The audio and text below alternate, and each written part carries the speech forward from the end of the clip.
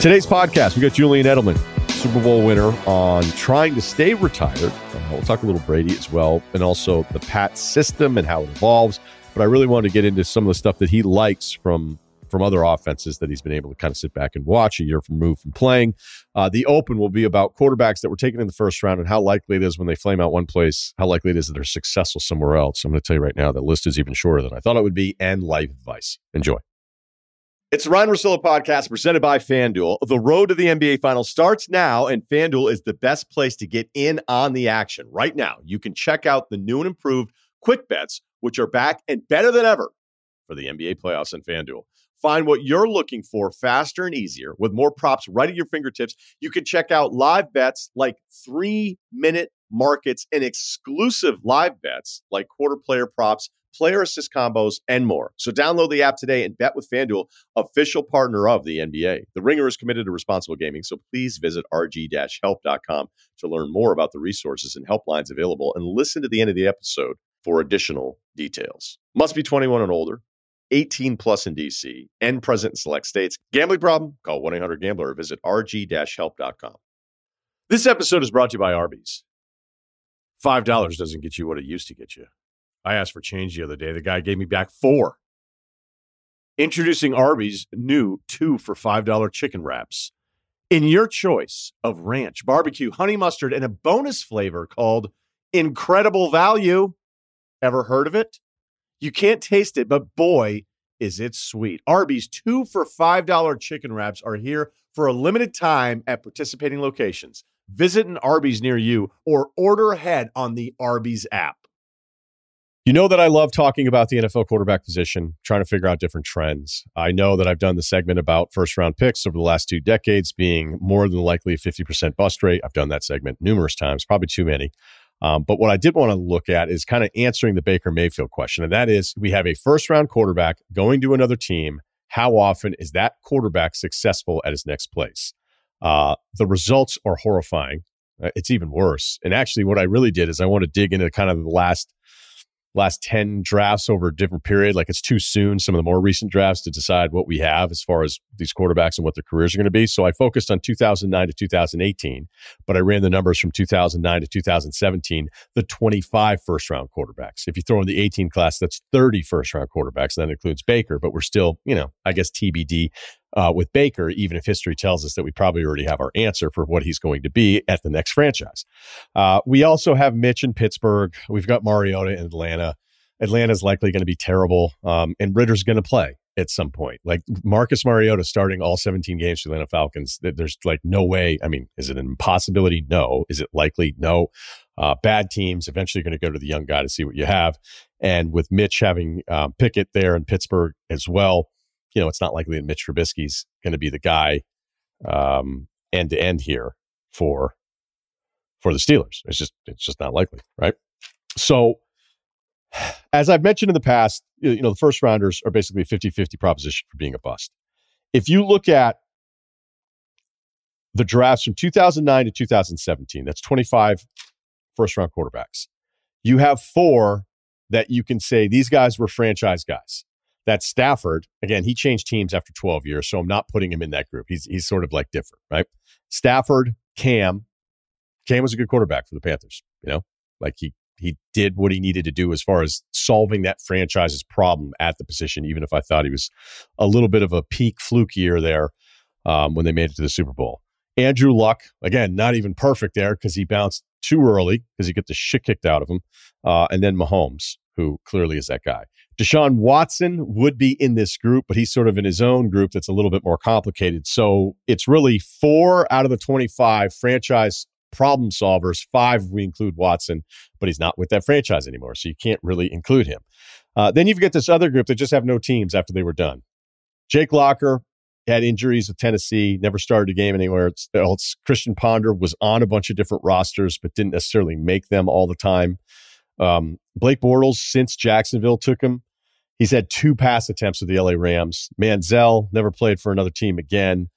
Paxton Lynch did not have a ton of interest after his short stint there, getting a couple starts with Denver. So that's 1, 2, 3, 4, and 5 quarterbacks out of this group that were first rounders that had nothing going on.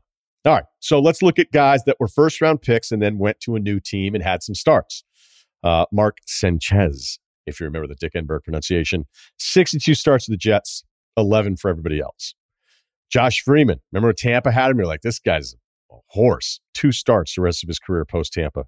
Tim Tebow, 14 starts with Denver. God, that number seems low. 2 with the Jets. Blaine Gabbert, this is actually a success story. 27 starts at the beginning of his career, 21 with a handful of other teams. RG3, 35 starts with Washington, 7 at post-Washington. Tannehill, Ryan Tannehill. I'm going to put a little bold mark around Ryan Tannehill.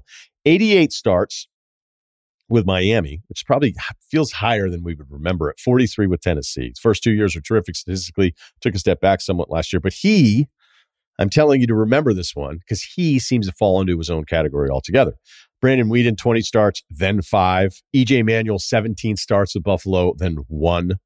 Teddy Bridgewater, weird one, 28 starts with Minnesota, then 35 with Carolina, New Orleans, and Denver. Jameis, maybe in that Tannehill group, 70 starts with Tampa. He probably still would have been a starter there, even though he's a turnover machine. But once you get the option to bring in Brady, that's going to change your career path. He would have had more than 7 starts in New Orleans if he had stayed healthy, and he's the number 1 guy on the depth chart with the Saints. So Jameis could be one of those rare guys that goes from a team as a top pick and then has a real career after that. Mariota, 61 starts in Tennessee, 0 since. Jared Goff has 69 starts with the Rams, 14 with Detroit. He's going to be Detroit's guy, I guess, for a little while. Carson Wentz, 68 starts with Philly, 17 with the Colts. They were good after 1 year. That doesn't tell you too much to get excited about. Mitch, 50 starts with Chicago, 0 since. I guess that'll change. And then Sam Bradford, that was kind of like, I felt a little different too because the injury part of it.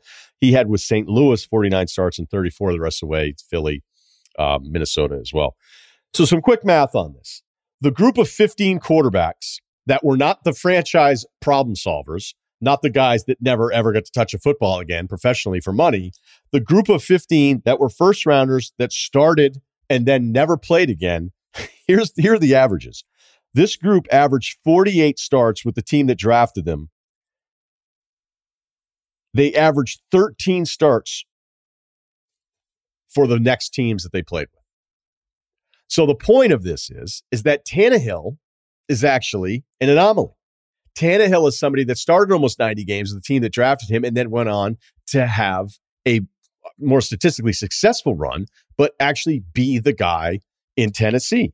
Jameis has that chance with New Orleans. Wentz, I don't know what to do with. Goff is kind of weird because it was like they wanted to upgrade from him and Stafford wanted out. So I guess Goff could be in this. So if I'm being nice, if I'm being the most lenient with this study, it's that you have 3 guys out of that group that moved on to another team out of 15 over a 9-year draft span that actually had somewhat of a starting career. And we only have 1 year with Goff, 1 year with Jameis. And honestly, Tannehill's like the gold standard of all of this. I guess you could say Bradford a little, but it was just kind of weird with all the injuries. And then he was basically on a different team every single year after he was with the St. Louis Rams. Those numbers are not very good. Now, why does this happen? Interesting quote that I got from a friend of mine who covers football, and I don't know that he shared it, so I'm not going to name who the quarterback was or who it was that shared it with me, but he was talking about a quarterback in this year's upcoming class in 2023. And the guy said, hey, I have a second-round grade on him. And then the guy from the football team said, well, if you have a second-round grade, that means he's a first-rounder because that's the way it works now. So does it mean now we have even a higher bust rate than 50-50 based on just this last 10-year stretch that I haven't used, the most recent guys in 21 and 20 and then 18, 19? Although it's already leaning towards, hey, they're half your bust right there as we look at those picks in the first round. So could it be that now the evaluation is stretched where teams are knowingly taking lesser prospects earlier than ever before? It didn't happen in this year's draft class. And that's why we have maybe an even higher bust rate and why these guys aren't working out when they go into their second team. There's also another part of this that's very much human nature, and it happens, I think, outside of sports, but definitely all the time in sports. It's a little bit like the NBA lottery pick, where if 24 to 30 months previously you were evaluating a player saying this guy's a lottery pick, we have him 7th on our board, then he flames out somewhere else, you're like, well, those guys are stupid. It's that coaching staff. They're dumb. So the same thing happens with quarterbacks. You evaluate all the draft picks. You might have needed a quarterback. You end up not taking him. He goes somewhere else. You're like, that coach stinks. They don't know how to develop anybody. The play calling's terrible. They didn't have an offensive line. We're going to bring him in. And then you're like, oh, wait, this guy just does suck. It wasn't them, and it's not us. And then, of course, you have the other approach that you've heard from teams. And I think the Jets are doing this right now. It's way too early for me to just sitting there saying, hey, Zach Wilson is going to suck. Hasn't been a great start, but unfair to say those things. Where the team goes, all right, after 2 years, maybe in year 3, if you think you don't really have it, even though you spent some high picks, a lot of resources on bringing in a new quarterback, you just keep drafting him. Just keep drafting him until you get the one. So what I'm suggesting here is that it's getting even harder. The numbers are getting even worse. And then if you add in the Baker group from that class, Lamar's been terrific. Allen has been terrific. Darnold, bust. Rosen, massive bust. And now you're looking at Baker Mayfield and a new team. You want the final number that's probably the scariest out of all of this stuff is if you go Stafford, Cam, Luck, Mahomes. Let's throw in Lamar. Let's throw in Josh Allen. Deshaun, again, would have been 7, but I don't think you can put him in that group now. So if you go from 2009 to 2018, that's 6 out of 30 quarterbacks that solved your problem as first-round picks. Have fun with that. And what I would tell any fan base, not even the Panthers, is I would say this.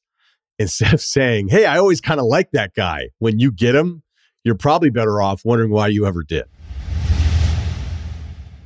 Kick off week 1 with FanDuel, America's #1 sportsbook. Join today to get started with $150 in free bets, guaranteed when you place your first $5 bet. Just sign up with the promo code Ryan, Ryen, to get in on the action. Then you can turn game day into payday all season long. So, $150 in free bets. I was looking at the public money, and a good chunk of the over-under stuff was the public money on Atlanta's win total. Atlanta's win total is 4.5. They're going to be bad. But with the extra game and 4.5, I like the over just because of the way that sport works, where every week you're like, hey, this team is better than that team, and then something stupid happens. You don't think you can get 5 wins out of 17 games with an NFL team?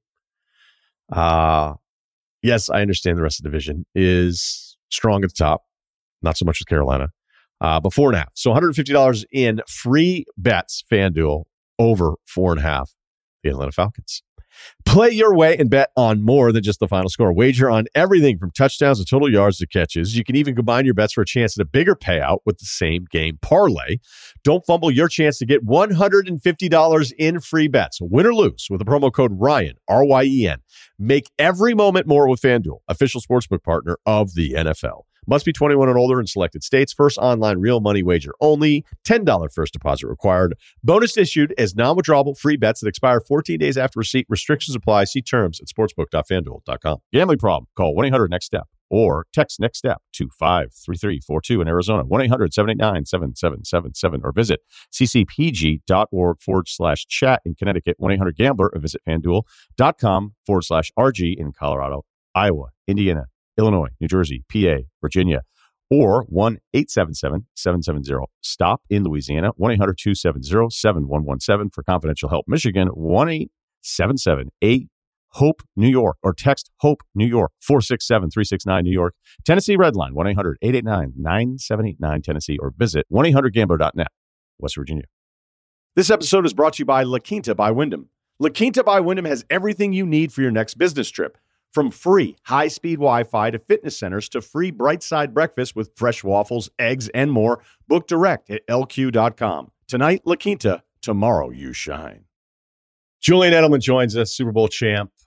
He's got a new podcast coming out, too, as well. Games with Names with Sam Morrill. So I'll make sure we'll ask him about that at the end because I know there's one game in particular he's probably going to want to focus on. All right, so I saw the video from Salt Lake. You were at UFC 278. I was home on the couch watching it. I know we're both Rockhold fans. I want to start there. It's probably this is such a loser way to approach it, and it's not the way a Super Bowl champ would look at it. It might be my favorite loss of anybody I've ever rooted for. I'd have to agree. Gutsy performance. That fight, and I don't know where he's going to go from there. I haven't really talked to him about his future, but you know, if it was one of his last fights, if he didn't win, that would be the way to go out.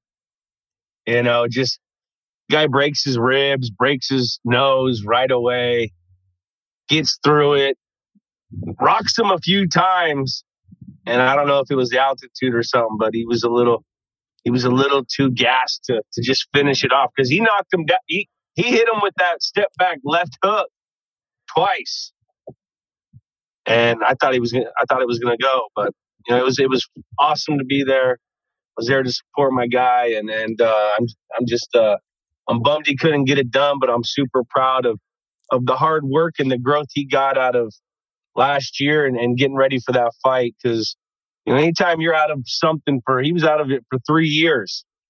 Anytime you're out of anything at the highest level for 6 months, it's a grind to get back. And he went out there and he showed everyone who he was.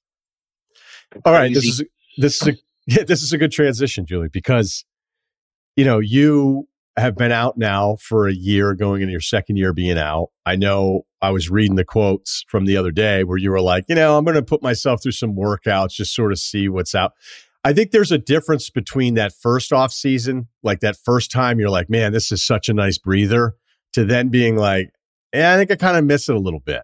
So how different is this lead up for you, thinking you're still retired, as opposed to probably the break from finally shutting it down after all the years of playing ball?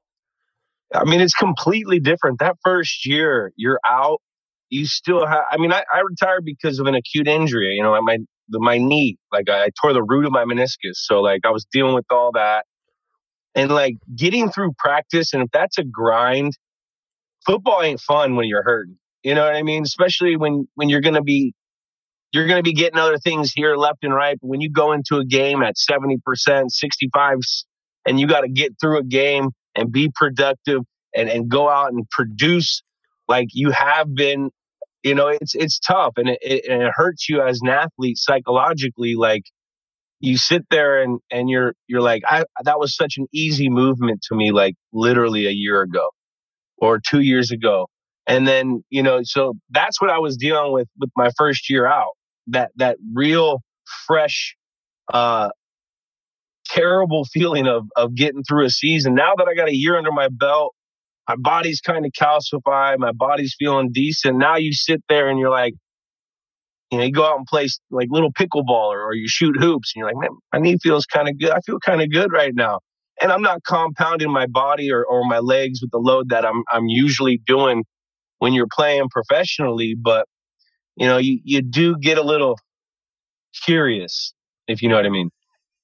So how curious are you then? Well, I'm about to go to the gym right now, so we'll see after this workout. But there'd have to be a lot of things to happen for me to go out and really consider something like that. It's not just all right, let's put the cleats on and go to the grass and practice. Like there's a whole leading up to getting ready for an NFL football season, especially when you're at the age of 36 and you missed a year and you haven't been, putting that compound load on your legs like you're used to doing. So, I'd have to evaluate some things, but the curiosity is there. I just don't know the percentage. Okay, so then what are the workouts like? Are you doing specific football workouts as if you were getting ready for the season? Are you working with a trainer? Like how intense is this? I mean, I go to Churchill. I do a lot of boxing training, and then I've also, I probably run 6 times, 8 times a month, twice a week, 1.5 times a week on average. And I do some kind of football specific, explosive, ballistic type training. As far as they have this thing called the Exergenie. It's a rope pulley system. It helps with your get off and your take off and your explosion. And I like that because ultimately, that's when I always get my cuttest. You always get in your best shape when you do sprints. So I do that naturally now. And that's what I also evaluate. Like my knee doesn't feel bad. It doesn't blow up on me, but so those are the exercises I'm doing, and I'll continue to do until I can't. So part of it though isn't just the cuts and the breaks. You want to be hot. Like this is about the aesthetic part of your next step too. Like if that's if part of the byproduct is just looking awesome, then we're good to go. I mean, you're a PMT listener. I mean, I'm like 2-time thirst trap winner of the fucking the tankies. I mean, I got something to live up to. These are high standards we live by. It's all fair. This is all fair. I do want to ask you then, going back to that last year, I mean, was it tough to watch film of yourself that last year? Atrocious. That's honestly why I retired. When you start looking old, like, and it's not even just the games. It's it's the practices, the body language. I mean, I wanted to throw up. That's why I had to retire. Because you always look when you're a younger player and you, like, I remember you play a couple guys and they're in their absolute prime when you're still trying to figure things out. And then you figure things out and it's like 4 or 5 years later and that guy that you still are battling who was a badass dude has diminished. That's blood in the water. I'm going to embarrass him every time. I'm going to try to light him up because I remember how hard it was and how he used to embarrass me. And I had a whole lot of those out there. So, the blood was in the water. Guys were going to come after me. I had to get out. I remember one of my favorite ones ever. I get to know Darren Woodson pretty well, safety legend with the Dallas Cowboys. And I was like, when did you know you were done? He was like, we were watching film. And I was like, who is that? Get off the mic. Who is that? And they were like, dude. And he was like, oh my God. Like, it took him a second to realize it was him. And he was like, that was it. He goes, I was so embarrassed watching myself. And he's like, on the field, I had no idea it was that bad. It's true. Then you go do drills that were like remedial drills just to get you warmed up. And that's all filmed. And then you watch it. You watch these things. You're like, man, there's no pop. Like, where's the explosion out? Can't get over my knees over my shoulders. Oh, that's disgusting. That guy almost covered me. That should never happen. Like, those types of things were going through my mind. I'm like, I love the game too much. And I have that taste of, at the high level. When you feel that and you taste that and you worked all your life to get there and stay there, what? And once you see it go, you're like, yeah, this ain't me. I can't do that. So when you look at, I see you got the Brady hat on, by the way. Is there a discount code that you could share with us for that? Or is that just friends and family? I think it's friends and family. Okay. All right. I think it's friends and family. I don't have a promo code. Hopefully he does hear this because he hasn't returned my text messages in a while and I'm giving him free publicity. That's why I did it. That's why I honestly did it. I heard this is like, you got like top 5 potty in sport world. This is going to get some unearned media. And I'm over here. I got perfect hydration. I said, Tom, why don't I throw you on there too, dude? Yeah, see, I feel like you've done enough with Brady that if your texts are ignored, you shouldn't feel the same way the rest of us do. Because, like, I have a rule that if the guy's clearly way more famous and more successful than me, if I text him twice without any response, then it's on him.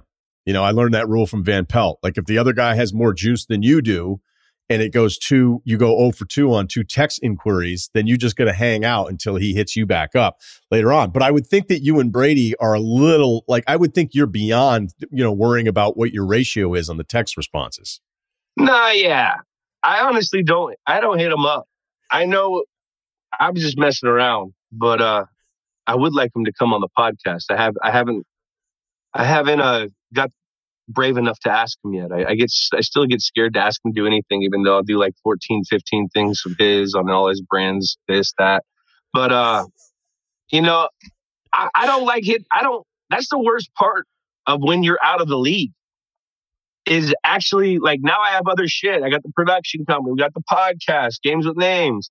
And now you got to go ask people for things. And I remember being asked for these things and you're like, dude, it's not the time right now. So like, it's so hard. I don't want to bother the guys that are still in the league because I know what they're going through. They already got their family that they're probably negating because it's football season. They got other things. They got off the field things. Like let them do that when they want to hit you up. They'll hit you up. It's like a bird. You let the bird fly. You let them out of the cage. They'll come back. I'm telling you right now, you got to lose that.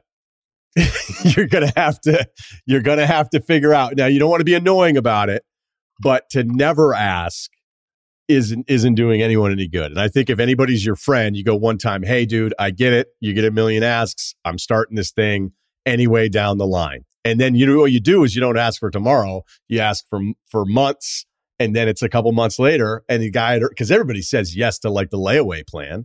They just go, oh yeah, I'll do that in a couple months. No problem, Jules. You're my guy. And then it's next thing you know, it's October and they'd already said yes in August. So I think we got to get you a little more. You're aggressive in everything else you do. I don't doubt that you can do this as well. Yeah, we'll figure it out. It's a learning experience, but I'm coachable, so I appreciate that. All right. Well, there you go.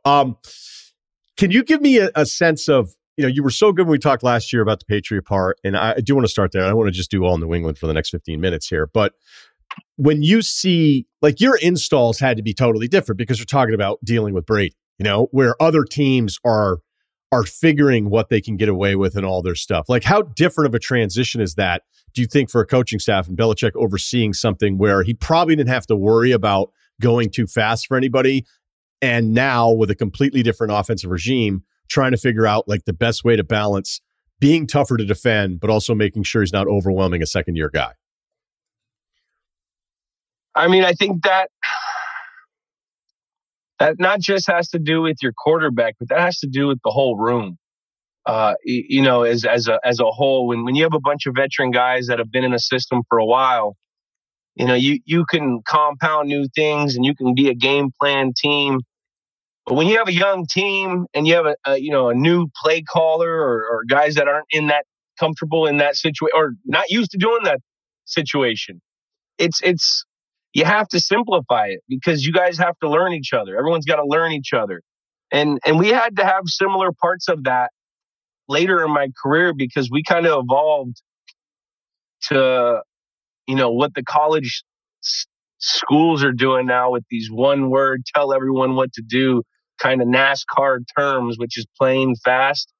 So like I even had to learn, later in my career, that zero out slot is now south or whatever example. Like they change things constantly. So it is tough for even older players that are in evolving systems. But when you're starting from ground zero with a rookie quarterback, that's really tough, especially going into another year with the Patriot situation as they have right now, going into year two of a quarterback that had a solid first year, has a lot to work on.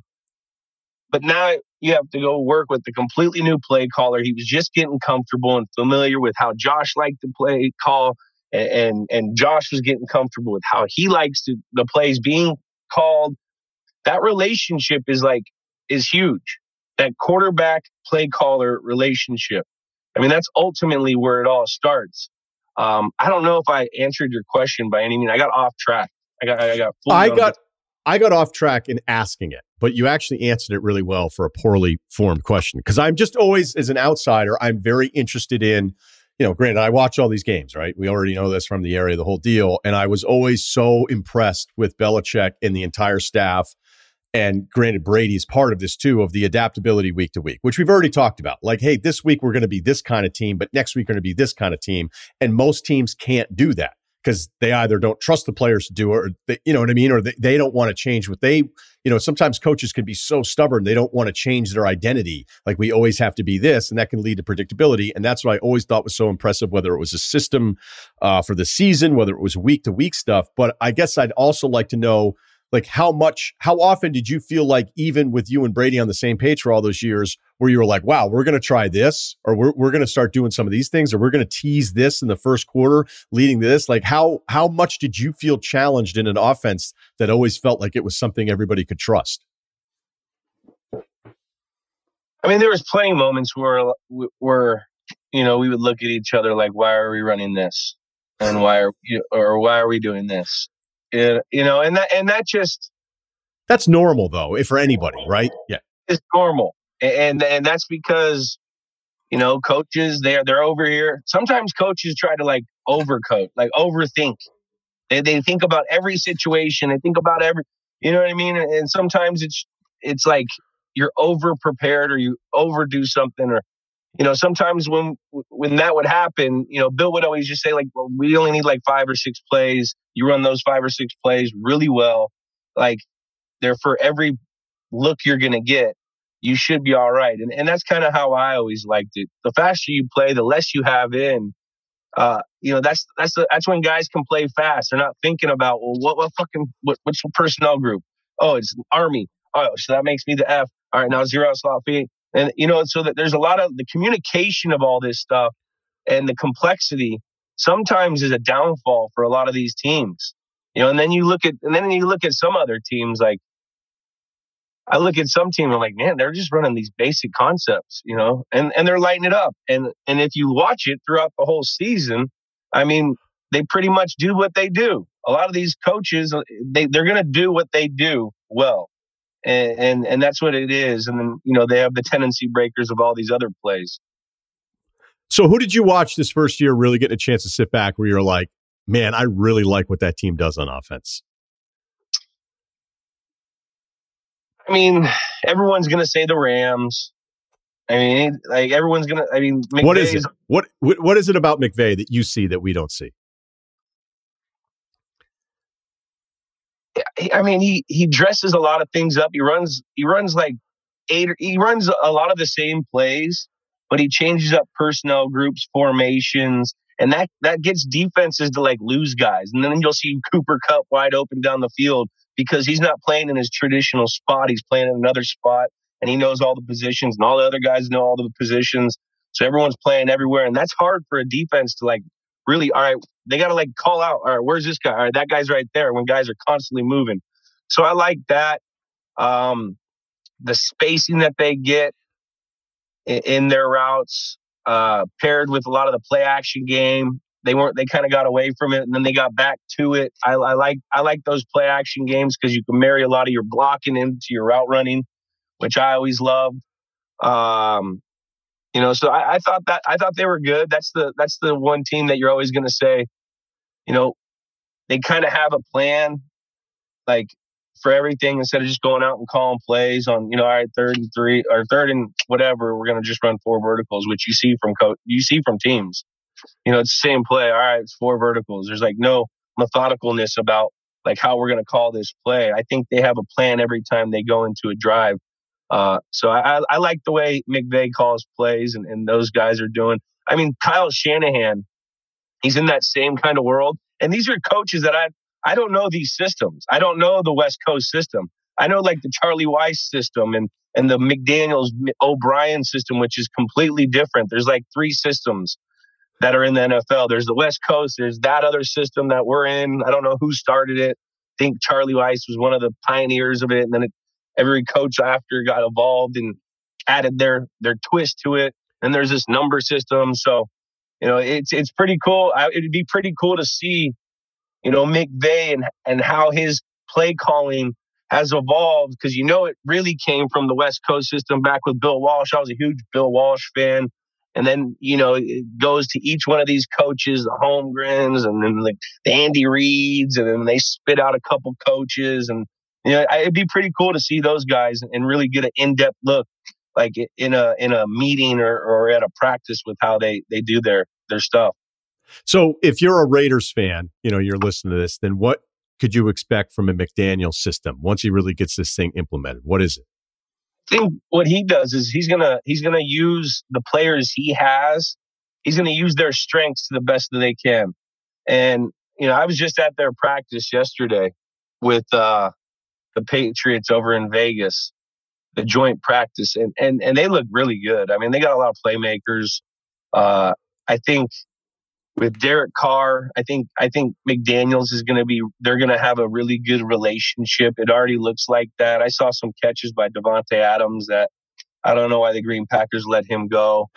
Hunter Renfrow has his niche.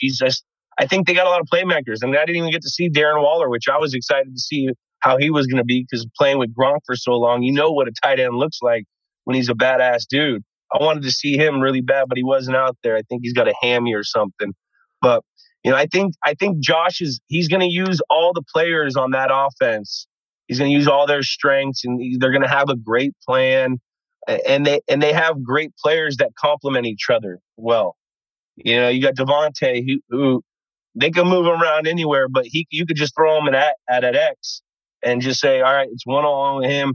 And if they take him out, then you're going to have Hunter Renfrow in that intermediate game along with Waller. I mean, they got a lot of playmakers over there. It's just we'll see if their line can hold up. And then Jacobs, the kid, the running back, if they keep him, I don't know what they're going to do with that. They just got rid of Drake.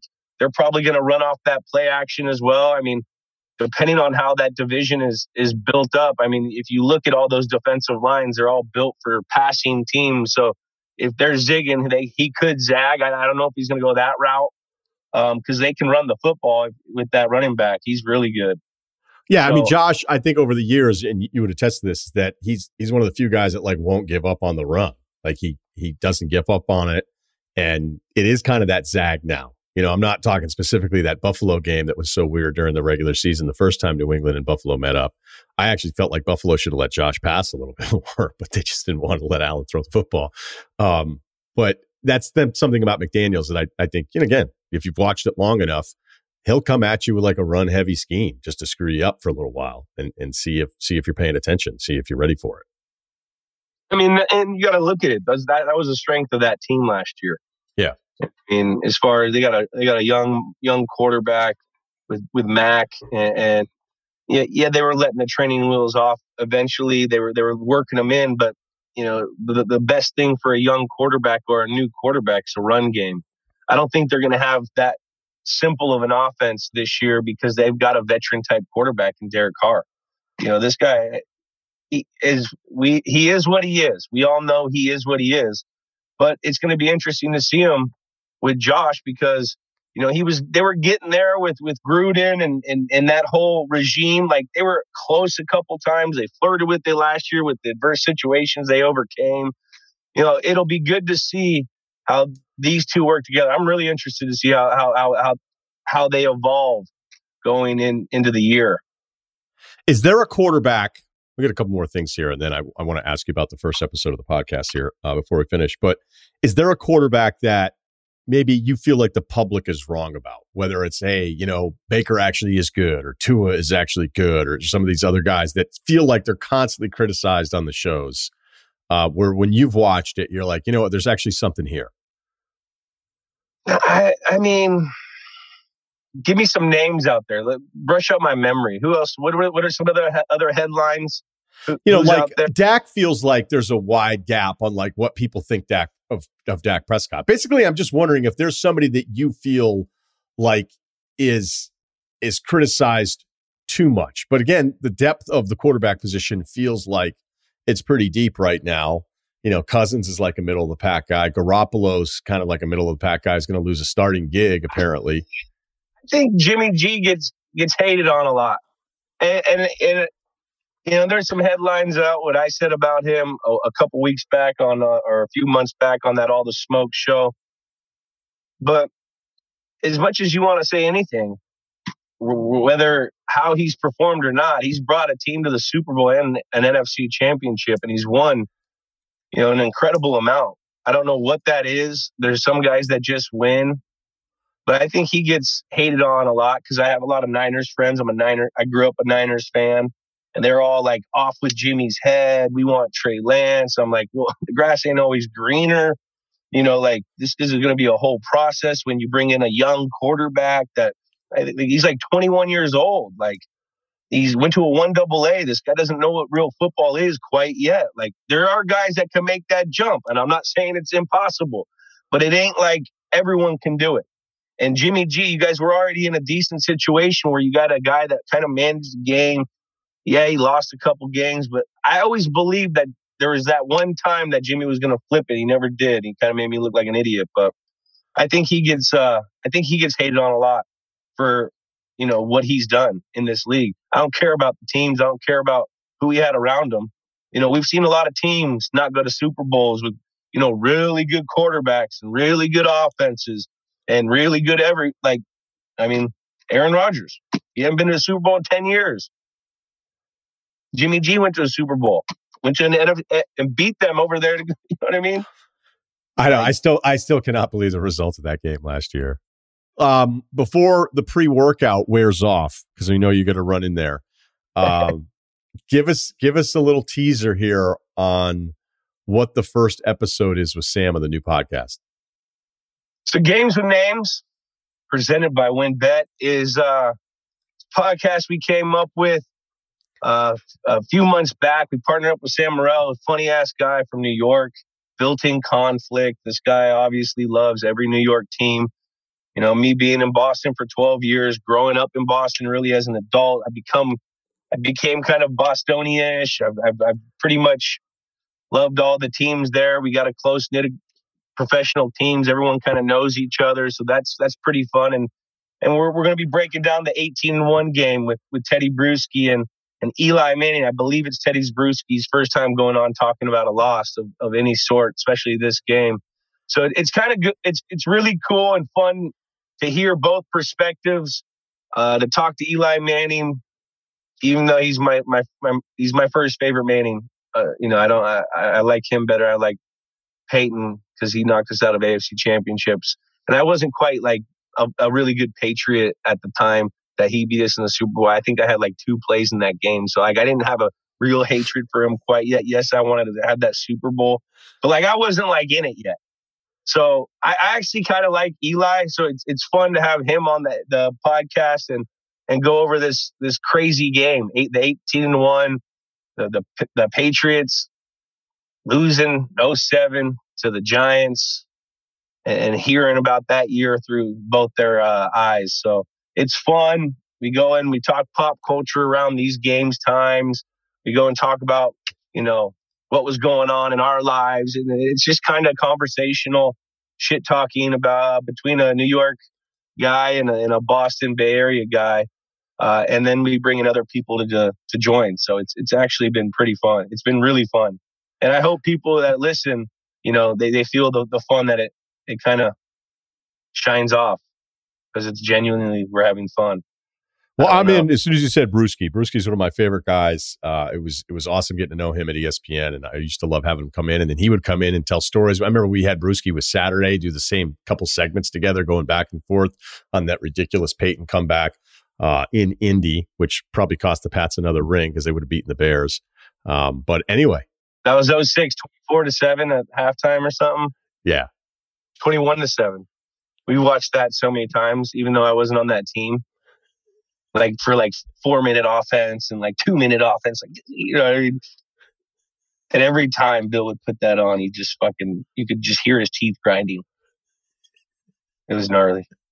It's so funny. He'll bring in all these old ass videos, these old ass clips of how a defensive end should, take on the YY wing, and he'll show LT blowing it up. He's like, "This is how you do it." Just the best player of all time at the position. But yeah, love it. Yeah, Andre, just go do what Lawrence Taylor did. No problem. Hey, Jules, thanks a lot, man. Good luck on the pod. Games with Names with Sam Morrell out now. You can check that one, and we'll catch up soon. Thanks. All right, bro. I'll see you, man. This episode is brought to you by Arby's. You know what I hate is after lunch, there's all this time before dinner. I hate it. So I'm always like, do I do this? It's like, you should.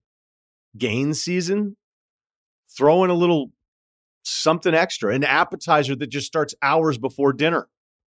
It just gets so frustrating when there aren't great options. That's where Arby's new 2 for $5 chicken wraps come in. Available in your choice of ranch, barbecue, and honey mustard.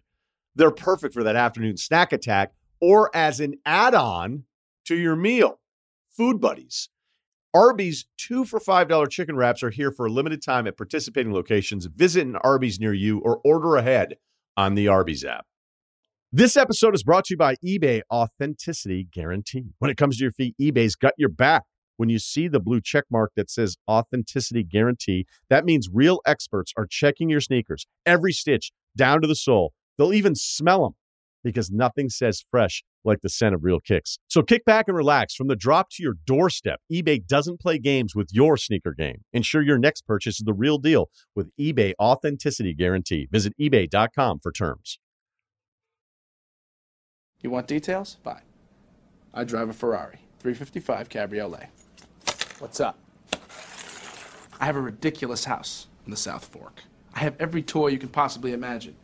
And best of all, kids, I am liquid. So, now you know what's possible. Let me tell you what's required. Life advice is lifeadvicerr@gmail.com. We had a lot of follow-ups to the guy talking about Ian Rappaport. And even the guy that talked to Ian Rappaport followed up with us and sent us his demo. Yeah. Which I respect. I'm not going to watch it, but no. I guess we probably could watch it. I would love to watch it. You want to watch it? Not? All right. I guess we'll all watch it together. But somebody definitely sent in the right, and I kind of knew this when I was reading it. They're like, the absolute power move in all of this was hoping it's going to get back to Rappaport. Right. That it, because it was on the pod, that eventually it will work its way. Here's the thing. It's more likely than it isn't that somebody will bring up to Rappaport, like, hey, did you hear these guys talking about this dude who set you up with your lighting 3 days and was apparently fucking amazing at it? Rappaport already met the guy. So, I don't know what this story on the podcast will mean. And like we try to reiterate multiple times when we talked about it, is like, there's only so much a person can do for the other person. Yeah. And my guess would be whatever this guy wants to be and all this other stuff. Now there's peer pressure. Peer pressure is a very powerful thing. And if people are hitting up Rappaport and dudes are like, hey, you're on the pod, like, you got to help this guy out. He's trying to live out his dream. It's a solid play. You never know. There was another guy that said that the guy who sent in the question how we should handle this, there was a lot of people jumping in here. And one guy, and again, he didn't have all the information, so it's unfair to the follow-up email, but he was like, this guy should be like the dude who's known, if he's so good at setting people up with their light 3 days a week, he should just get the word out. Rappaport should spread the word, like, hey, if you're ever in this part of the country and you need your lighting set up, 3 out of 7 days, this is your guy. And I'm just telling you, this part of the country, nobody else is going there. I looked it up yesterday because you said his wife was from there, and I was like, all right, where are we talking about? It's not a frequent flyer place. I don't think people are dropping in that particular market too often. Yeah. So, good thought. Not fair to one of the follow-up community guys here, because he just didn't know. He didn't know. If it were Boston or something like this, and Rappaport's like, I got a guy. It's fucking awesome. Yeah. And you're going to hit it off with him. It's going to be amazing. And then, he may follow up in 6 months, hoping to build out that Rolodex of contacts. What are we doing today, Kyle, with the hat and the t-shirt? Because I've noticed there seems to be a theme going on with you today.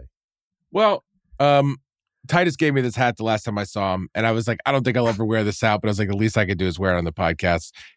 I think he ordered it online. I don't think he got it in his travels, but I think it says, let me get a pack of Reds and $10 on Pub 6. I just didn't know what I'm going to do with it. I saw him like a week ago. He's like, I got you a gift. And I don't know. It's really good on you. Thanks. I don't have many trucker hats, but I figured this was like the one chance to wear it out. He was in Missoula last night, right? He was just having beers at some dive bar, some Coors Light, some cold ones, CLs. Yeah. And then he had a Coors Light Grateful Dead hat on to go along with his absolutely registered neighbor look that he has going on. Yeah, the mustache is a lot. It's a lot. I don't know. It was a lot.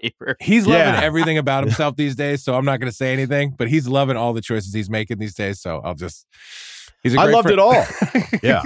I think it's funny that you guys are convinced I never want to hang out with you too, because he'll be like, hey, I'm actually in Manhattan Beach this weekend for whatever. And then I was like, well, here's a guy you should hit up. Yeah. Then he was like, wait, what? Yeah, nice. He's like, I'm telling you, I'm coming to your town. And you immediately pawned me off to some mutual. I was like, no, this is the guy that you're going to want to hang out with, and just hit him up and, buckle up. And he was like, no, like, what are you doing? And I was like, oh, yeah, I'm in France. I'm not home. You should hang out with him more. You might get some hats out of it. I love the Coors Light hat. I mean, I thought it looked great. I'll pass it along. Do we have anything else to add to this, or should we just kind of get rolling to some of the emails? I'm good. Yeah. Okay, let's do a gym one. Live and work out in a large city where the gym is usually packed from 5 a.m. to 7 p. Wow. Rough. 5'9", 190, 295 on the bench. Little muscular with a beer gut. Look, if you're 190 throwing up 295, that's great. But when you say 295, it makes me wonder, why isn't it 300? So is it really 295? I wouldn't tell anybody I was 295 until I was 300. But again, 300 is a weird weight to get to with the way the plates work. That's, whatever. You'd be pissed about it, use it. I respectfully waited for the squat rack, messed around with some machines, and as soon as it popped open, I scooped it up. As soon as I get done with my first set, some dude stops me, taps me on the shoulder, and asks, "Hey, can you come find me when you're done? I'll be by the bench press or dumbbells." Already annoyed that he stopped me to ask this, I kind of snapped and said, "Bro, I'm not going to walk around the fucking gym looking for you to use the rack." Aggressive.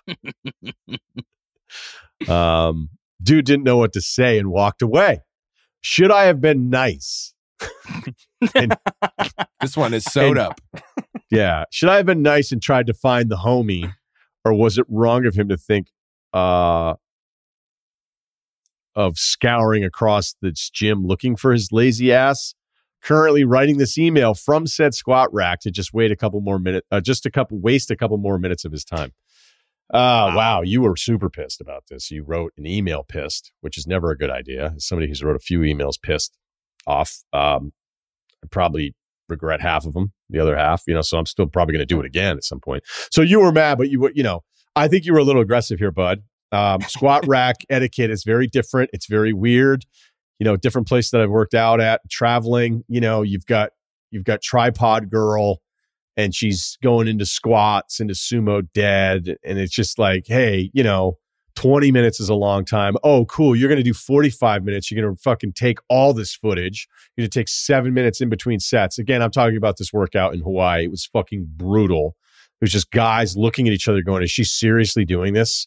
Like if you had a competition coming up, which I don't think you do, this is absurd, right? But then I had a buddy in my age group, which I think is funny that I have to identify that now to so you can understand the processing of my older group here, where a guy had asked me a couple of years ago, he's like, "Hey, I was traveling, I was at a hotel, and this guy got on the squat rack and he had just started, and I tapped him and was like, 'Hey, do you mind if I get in?'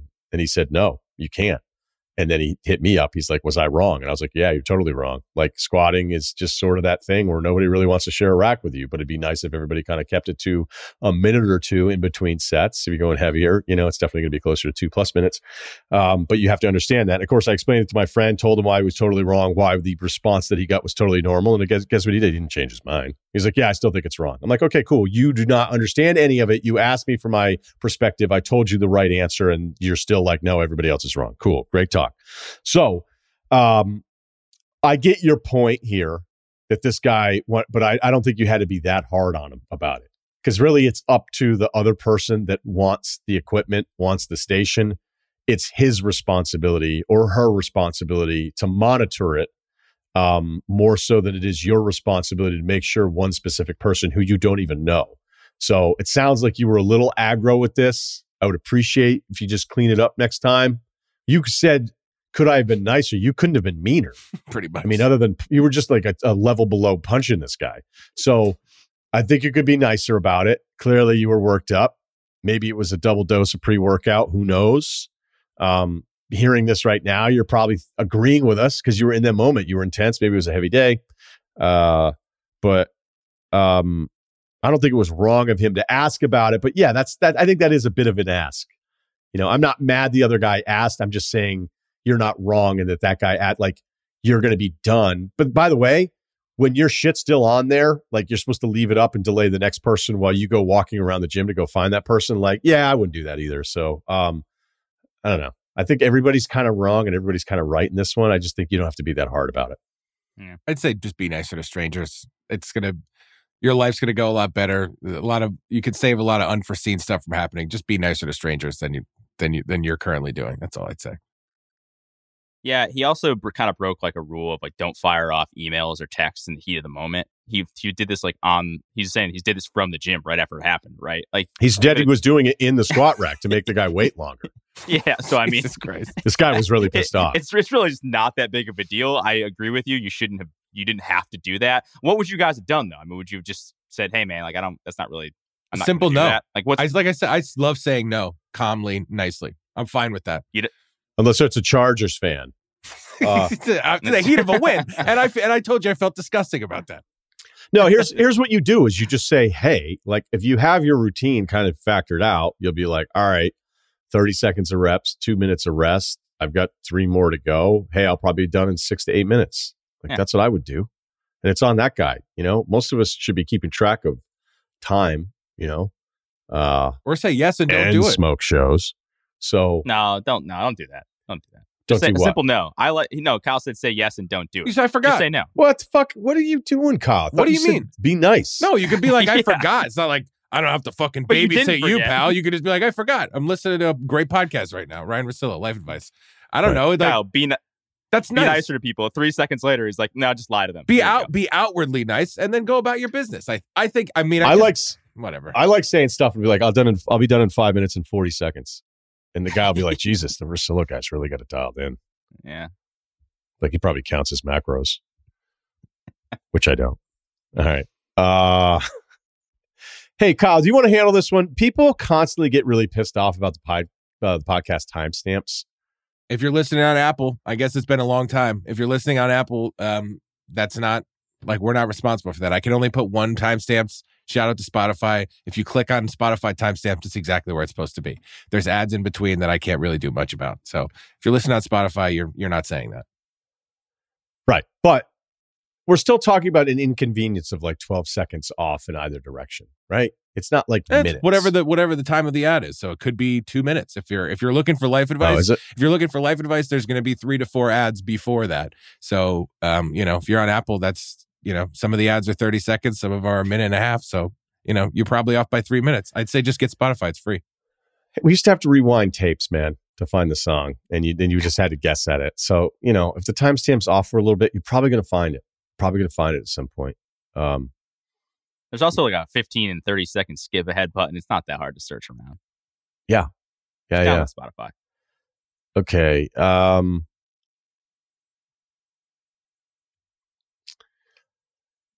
right. This one's sort of weird. It's actually not that weird. Let me do this one instead. Huge fan of the show, 33-year-old male, married, toddler, daughter, 5'10", 225, bench 325, squat 415. Wow. This guy will wait all day to get in there, put in that work. I grew up in Georgia and moved to Chicago after college for a job. Is your wife from Chicago? Because you realize that you also have to move to Chicago when your wife's from Chicago. I met my wife in 2015. A lot of my wife's sorority sisters from the University of Illinois ended up moving to Chicago after graduation. So there was always a bunch of people around to hang out with or plan activities. No problems with any of them. And most of the sorority sisters' boyfriends were decent hangs as well. All right. Great situation. A year ago, we moved out of the city. The area we were in wasn't great for raising a kid. So we moved out of the city towards our hometown to be a little closer to our family, get a bigger place with a yard. We're an hour closer to our family and out of the city, but we're also an hour away from most of our friends. Our friends have been great and made trips out to visit us every once in a while, but there's still plenty of times we wish we could meet up with someone for dinner or activity, golf, bowling, the park. We've been in our new place for a little over a year, and I haven't made a ton of progress in the friend department. How do I make friends? Or I guess the question is, how do you make friends as an adult? I used to make friends at the gym, but I bought a home gym when we moved last summer. We had the space, and I didn't want to worry about gyms closing again for COVID. I felt pretty creepy chatting up parents at the park with my wife. It's even worse when I'm on a solo dad duty and take my daughter to the park. Most of the time, if there are additional people at the park, it'll be a mom and her kids. The moms are always friendly, but we chit-chat about the kids and milestones, etc. I usually pick up my daughter from daycare after work. And again, most of the other parents picking up are women. Is it acceptable for me to ask for the mom's information and set up play dates and stuff like that? Is that begging for a weird discussion argument for my wife? I'm not trying to turn this into anything nefarious. I just want to make some friends a little closer to us so we can hang out together. Any tips or suggestions to make it less weird or creepy? I like that your concern is in the right place here. There's a couple things I think you could do. The first thing would be buy a Camaro. Something like that. American Muscle. And whatever your town setup is, just drive around the town for hours. Just lap after lap after lap. Rev the engine at the stoplights, maybe peel out when it's a little bit later, and just be known as Camaro guy in town. Because if I know one thing about the Midwest, they love American muscle cars, and you might get invited to a club.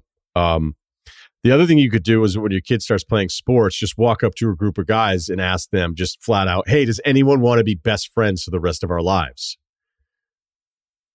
That just cuts right to it. It's efficient. They know where you're coming from. It sounds like you don't want to join the swinger community, but apparently I think that speeds up the getting to know each other process from what I've heard. It's just diving head for it's like summer classes, 3-hour sessions, not Tuesdays and Thursdays. You're just jumping in 3 hours a day, 5 days a week, getting that credit. I'm kidding, because you're asking the absolute worst fucking person in the world how to make friends as an adult. The only thing I can tell you is just start golfing and join a golf club. And I've thought about it on my own. I'm like, hey, just start golfing again. I used to do it. I belonged to a couple different clubs when I was in Vermont. I was decent enough to play. Wasn't going to embarrass myself. Would have some nice days. Would have some shitty ones, just like everybody else. But I think as you get older, that's like the best way to do it. The gym, I don't want to talk to anybody. I don't have any kids that I can force my way into. There's probably plenty of people I wouldn't want to be friends with that would want to be friends with me, but there might be a group of people that I'd like to be friends with that apparently don't want to be friends with me. So, and I work so much, I normally don't care about it, but I've been pretty bad the last couple of years. In Connecticut, it didn't really matter because I was always working and I was going into work all the time. And now I'm literally home all the time. So I am the worst fucking person to ask. So if Kyle or Steve want to take this, I wouldn't listen to any of my advice. We'll save the best for last because Steve actually has to think about this stuff coming up soon. But like, my first instinct was going to be like, sit in bars. But I was like, oh, you're a family guy. That's probably not the type of guys you want to meet. Drink more. Most most situations, I would be like, man, go to bars. You'll find a you great guys friend. like beer? You'll find a great friend. But hey, look, if you get fucking sideways 4 days a week, you're going to meet some people. I think that's not going to be your case because you want like people with kids or whatever. It sounds like your kids are probably too young to be in public school because that's where all the kids come from, and then you kind of do the play date and you get to meet the parent as they come. You know, like you're like, oh, Timmy's dad, something's off with that guy. You know, next. But I think the golf is great, and I mean I don't know. It's going to have to be through activities from your kids, right? Because you kind of want people that are in the same situation as you, carpools and stuff like that. So, I mean, it's coming, I guess. I'd say, just jump in a couple foursomes in a golf range and see if you like anybody. I don't know. Yeah, it sounds like he's just like a couple years off of being able to do this in a non-creepy way. Because, you're right. Like, from everything that I've heard is like basically once you have kids, you hang out with your kids' friends. Like that's just, you're going to be at soccer games together. You're going to be doing all this shit together, and it's going to be your kids' easy. friends. You hang out with 5-year-olds. No, like your kids' friends' parents, other parents. I was going to say, I've never heard that. You're not hanging out with younger kids. It's a good call. No, well, he also didn't really say like what. So he wants to go out to dinner. Like, what do you want to do with said people? Like, he wants to golf, bowl, and go to parks. I mean, you could. All those places you can go solo and meet people. I mean, the whole thing about not, asking for a girl's number who's like not your wife and being like, hey, I just want to be friends. Like, that's probably not a great road to go down. No, he's aware of that, and he's right. Because there's going to be, even if it's from the purest intentions, even when most of the people totally get where you're coming from, there's going to be one that tells the husband, because she's a lunatic, where she's going to be like, oh, so-and-so asked me for my number at daycare, and it's going to be completely taken the wrong way. And whether or not maybe she's normal, but then tells that story to the husband, and maybe the husband's a lunatic. Now, all of a sudden, you're a fucking weird guy in the eyes of these people that totally didn't understand the sincerity with you just wanting to meet some new people. No, that's what it is. It's like the guys only want one thing meme, and like you're just like, I just want to make friends, and she's like, he wants to have sex with me. So like you're totally screwed there no matter what. So I would definitely not do that, or at least don't do it like if her husband's around, do it with him, so it's like a little bit less creepy. But once as you said to Kyle, you could go out to places solo and just like chat people up. It doesn't have to be a bar. Go bowling. Yeah, go to a golf course. Like, I don't know, do some activities that you like. It doesn't have to just be, I don't know, it doesn't have to be necessarily at a bar or like a drinking activity, but just like that's how you meet people of things that you like together. I wouldn't bowl solo. Something about that seems weird, but I definitely would golf solo. Yeah, of course. I feel like it depends on what you look like. Yeah, if you look like the guy from like what is it from Big Lebowski, yeah, maybe don't look that way. But I feel like if you could be the intriguing solo bowling guy. But then the other thing is like Steve Buscemi. No, who's the guy? Like the villain guy. The Jesus. You don't fuck dark with the hair Jesus. Jesus. Yeah, like don't look like that guy. But other than that, you'd probably be fine. Maybe you could make a hat like Kyle's hat that says, not here to sleep with your wife, but to bowl with your husband. I got a guy. You wear that. you wear that to daycare when you pick up your kid, and then you ask her phone number, so that way the wife knows where your head's at. Great T-shirt, maybe. How many of those hats would you have to make for it to be cost effective? Because just one, you'd be like, and I don't know who else would buy it. Should I do another one? Because I can't help this guy. Yeah. I'm the worst possible guy to ask them. Making friends is hard, man. Okay, we got one more. We'll just sneak it in here. Newer fan here. Just started listening after PMT last year. All right, thanks. 25 years old, 6'2", 225. Decent beard, better mustache, killer legs, according to my wife. Well, I guess deep down, that's all that matters. The problem started when my wife and I bought a house a year ago just outside of Fayetteville, Arkansas. We were PhD students at the university. Small place in a typical subdivision. I really have no issues outside of my older next door neighbor, who I'll call Dick. Nice. Yeah. Okay. I see what you did there. Clever. Dick is around 60 and has a pretty grating personality. His wife and son are nice, but nearly every time I walk outside, he tries to pull me into some long conversation to give me advice. How long to cut the yard, that I should cut the tree out front. Yeah, this stuff. I don't know. I get This it. guy sucks. Wow, Surdy fucking hates him. Dick will occasionally trap me into a conversation asking about work, and God forbid I say I'm stressed. Well, I don't let work do that to me. I deal with it, and don't worry. Man, yep, you're right. Surdy was right. Because Cool, bro. yeah, you asked me a question, I gave you an answer, and like no matter what, you were going to have the solution to everything all the time. I mean, I'm trying to think of like the perfect example because it's reminding me of a conversation I had with this guy. It was like, no matter what I said, he was just going to kind of tell me that he had the solution for it all the time. And that guy sucks. So if this guy's doing this to you all the time, then he stares at me in that weird, superior old guy who thinks he's better than you because he's old way. It's gotten to the point that I purposely avoid stepping out of my house when I see his vehicle in the driveway. Yeah, that's a problem. I'm there. That's the way. This is you. Yeah, you have a Richard of your own, well, don't you? I mean, he doesn't. He lives by himself, and I like to the point where like if I see him outside, I won't go outside. But and my wife and I always joke like as soon as we step outside, like take the dogs out or get the mail, like he's just outside in the yard doing something. It's like, what are you doing? You're always outside. Oh, Like, yes. go inside, and then he'll try to string me into a conversation about like how like, hey, why don't do you want to connect the fence in the back? No, I don't want to do that. I did it this way because this is the way I want it to do. Or like, hey, your tree clippings are they're washing up in front of my mailbox. They'll just like complain about all this shit all the time to the point where I literally just don't go outside whenever I see him around. So this is my advice would be just to avoid this guy at all costs.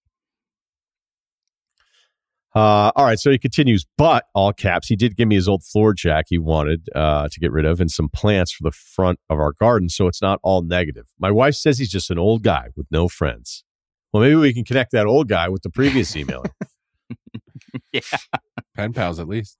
This guy will fucking talk to you all day, bud. All right. Yeah, ask this guy if he's ever been to Naperville. All right. And again, that's not where the emailer was from. I just like naming random Chicago towns outside of Chicago towns. My wife says he's just an old guy, no friends. He wants someone to tell what to do to mentor, but I honestly don't want or need that shit. Yeah, this guy's a doctor, Yeah, man. come on. I don't fucking need you telling you how to dig a trench. You should tell him somebody died that you were, like, hey, I was at work the other day. I lost somebody. No, that wouldn't have happened to me. Yeah, don't let it get to you, dude. My main question revolves around if you've dealt with the older annoying neighbor before. Have any tips for me to stop worrying every time I walk the doggies outside trying to tell me how to live? I mean, there's always the way you could just really cut it off at the pass here and just say, hey, man, fucking back off. There you go. That usually works. Arkansas, you could insult Trump in front of him. Pretty good chance. Start putting up weird flags. Yeah. Just go outside in an Elizabeth Warren t-shirt. Yeah, but then he might talk to you more and try to convince you why. Yeah, right. That might not work at all. You're like, man, that Bill Clinton, he's a fucking rascal, huh?